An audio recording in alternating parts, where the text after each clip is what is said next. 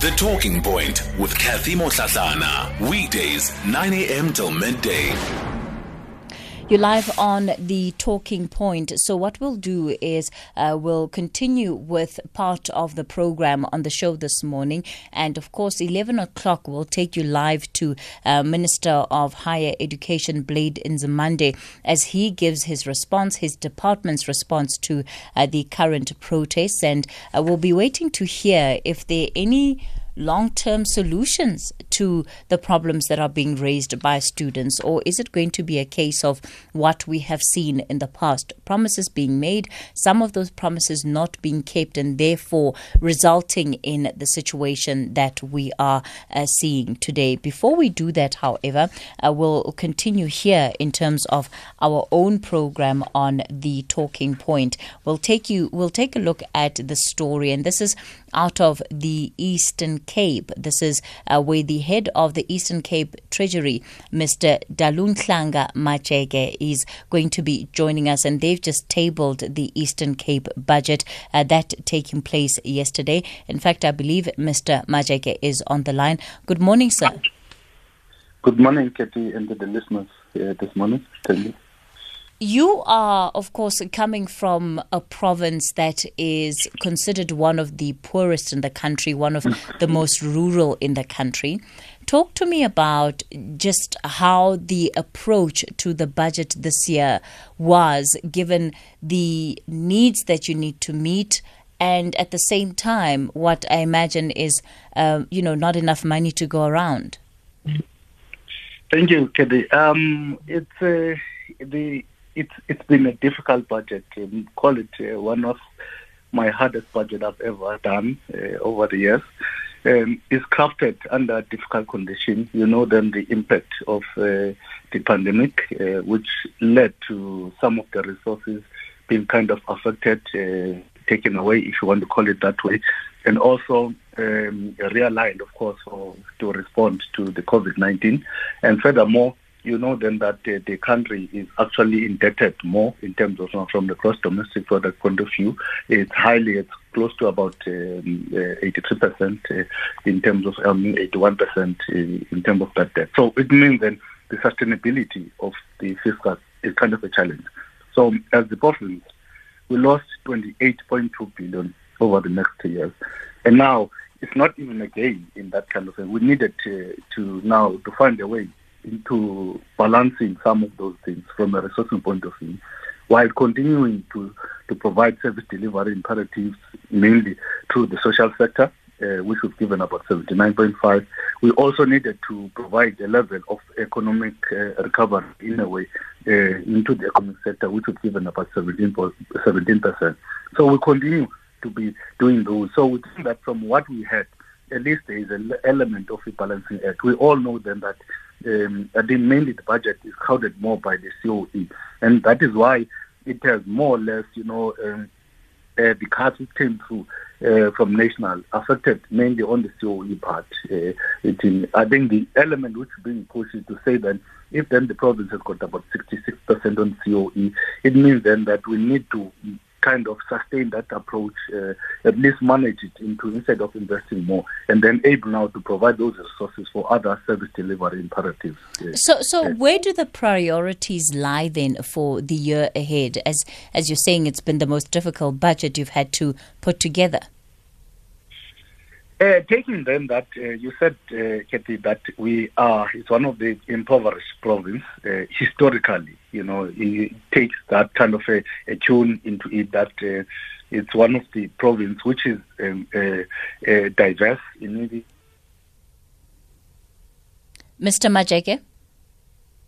Yes? Hi, we lost you for a bit there. You can continue now. I can hear you again.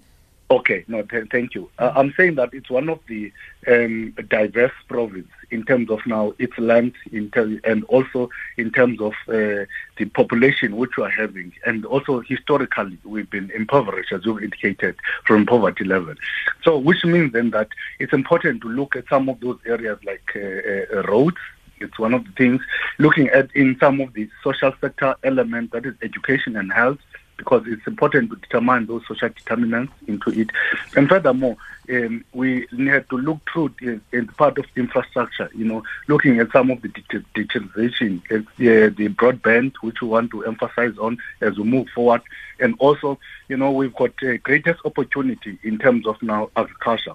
And it's one of the things which we needed to look at in how we invest in agriculture in order to create more jobs. We've got almost got about 800, wild coast area, which we can develop even further. And furthermore, I think with the opportunity which we could have from agriculture, we think that it can create much needed jobs into it, both in terms of now from an animal and plant production level, and we think that with those kind of investment, it will go in greater level in improving the livelihood in Eastern Cape. And that's why we'll more look in some of those public infrastructure projects, which are actually doing in order to focus in terms of the delivery. And that will help us at least to move to the positive trajectory, which is actually there. Of course, we do look in terms of now into the manufacturing, also utilizing our special economic zone in order to deliver some of those particular mandates. And of course, in the areas of ocean economy, we do look, for example, we've given close to about 123 million in that. And also taking that Eastern Cape has got natural endowment, natural one, which is more or less untapped in relation to that. It has got greatest opportunities of tourism and at a less cost to any of the provinces in South Africa. And of course, we know that we're not even told on that matter. And I think we feel that some of our areas have been underutilized. And if people could come through to the Eastern Cape, they will realize that kind of a value. So we've invested close to about 31 million in order to resuscitate some of our game reserves, in order to attract more tourists. And that will also create a sustainability within the province. And also we've looked in some of the township and rural economies. We've realized that I think township, there are a lot of our, especially our African brothers who are actually there. We think that if we could resuscitate those, it will help in a greater deal. And that is why we also look also at the small town revitalization as one of the projects, which we, in terms of now as continuity in order to resuscitate as we move forward. I think just a few. Yeah. Of course, one of the challenges that you also face as a province is that you have a lot of spillage of money that is spent sometimes in projects that end up being wrapped up in corruption. Now, what are the mechanisms that you as a province are going to be put in place that even this very little that you have doesn't end up being squandered, as we have seen before, by those who are simply, wanting to take advantage of the fact that they are in a position that gives them access to these monies, and those monies end up in the wrong hands? Yes, thank you. I think as the province now, moving forward, taking the tune also from the Premier statement and also some of the action which have happened recently, we want to build a capable and ethical provincial state in terms of now, which will kind of be free of some of those things and focus in terms of the delivery. That is why now we are enhancing the issue of project management. We've got now resuscitated further the project Khawuleza in the office of the Premier, which is going to be looking in terms of now on the project implementation and monitoring thereof. And I think similarly, we also checking some of those things. The issue of conflict of interest, it's something which we've taken at greater length now. It is with the executive to make sure that no official is trading with the state. In actual fact, we've even engaged National Treasury to just take away all those people who are public servants who are actually on the system, so that they actually don't reflect as part of the employees who are actually on the system. So it's part of those, but the critical part is the consequent management.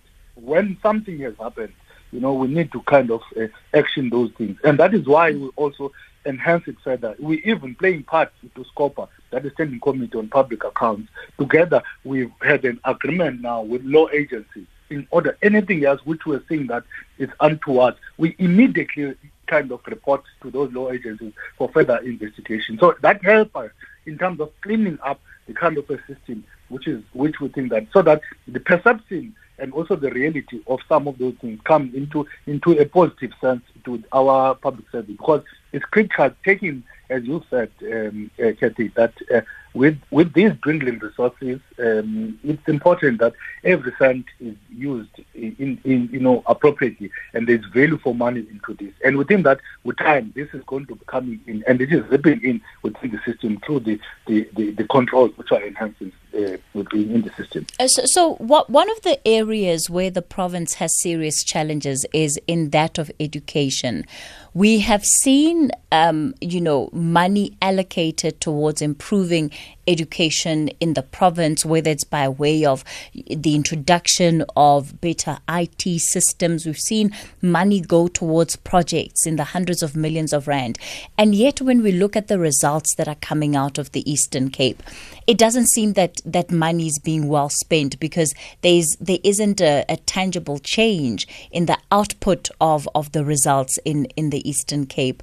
How are you going to change that? Because at the same time, you still have areas and schools that remain in a very dilapidated state, and there isn't money going towards that to improve it, or rather, if there is money going out, it's not ending up where it needs to be. Thank you, Kathy. Let me appreciate that question. Of course, I expected that question one way or the other. You know that education is the pillar of for any country, and even for the province, into it. And it's important that we invest on those particular learning, including the enablers. Of course, the issue of infrastructure is something which we focus on. We need to acknowledge that we have had a significant backlog for the province in itself, and that is a historical element. And that is why, as the province, we got the biggest share in terms of now the ASIDI program, which is the accelerated program in terms of now the infrastructure into it from basic education. We got the lion's share in terms of the delivery. And at the same time, we've allocated part of the education infrastructure grant looking at those particular things. But we will not be touching each and every kind of areas which are actually there.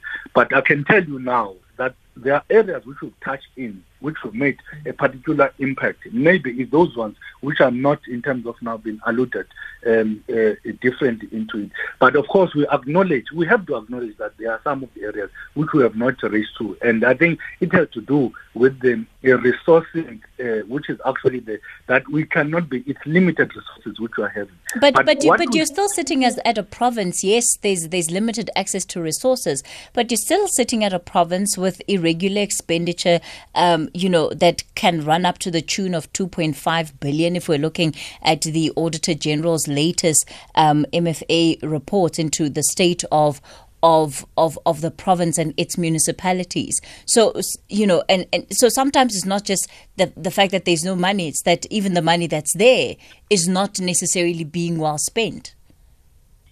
Yeah, I was going to go there, Kathy, on that. In terms of now, that's why you will see that some of those cases are all not recent cases per se.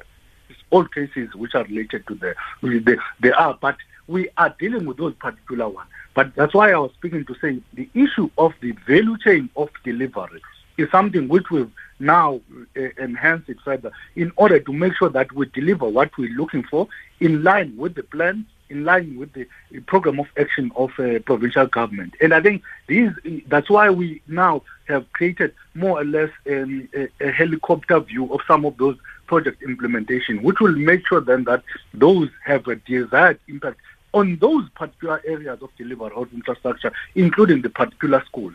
And I think those are the things. What we now enhancing the issue of identification of those which have not followed a proper process. Remember, the critical issue is the proper process of procuring into it. And I think that's why now we're investing in proper supply chain in order to enable the department to not to do some of these irregular appointments which are actually there. And that will make sure that the effort of delivering then is actually tuned to what we are looking for. And I think those are the things. And when we find something, we do something about that.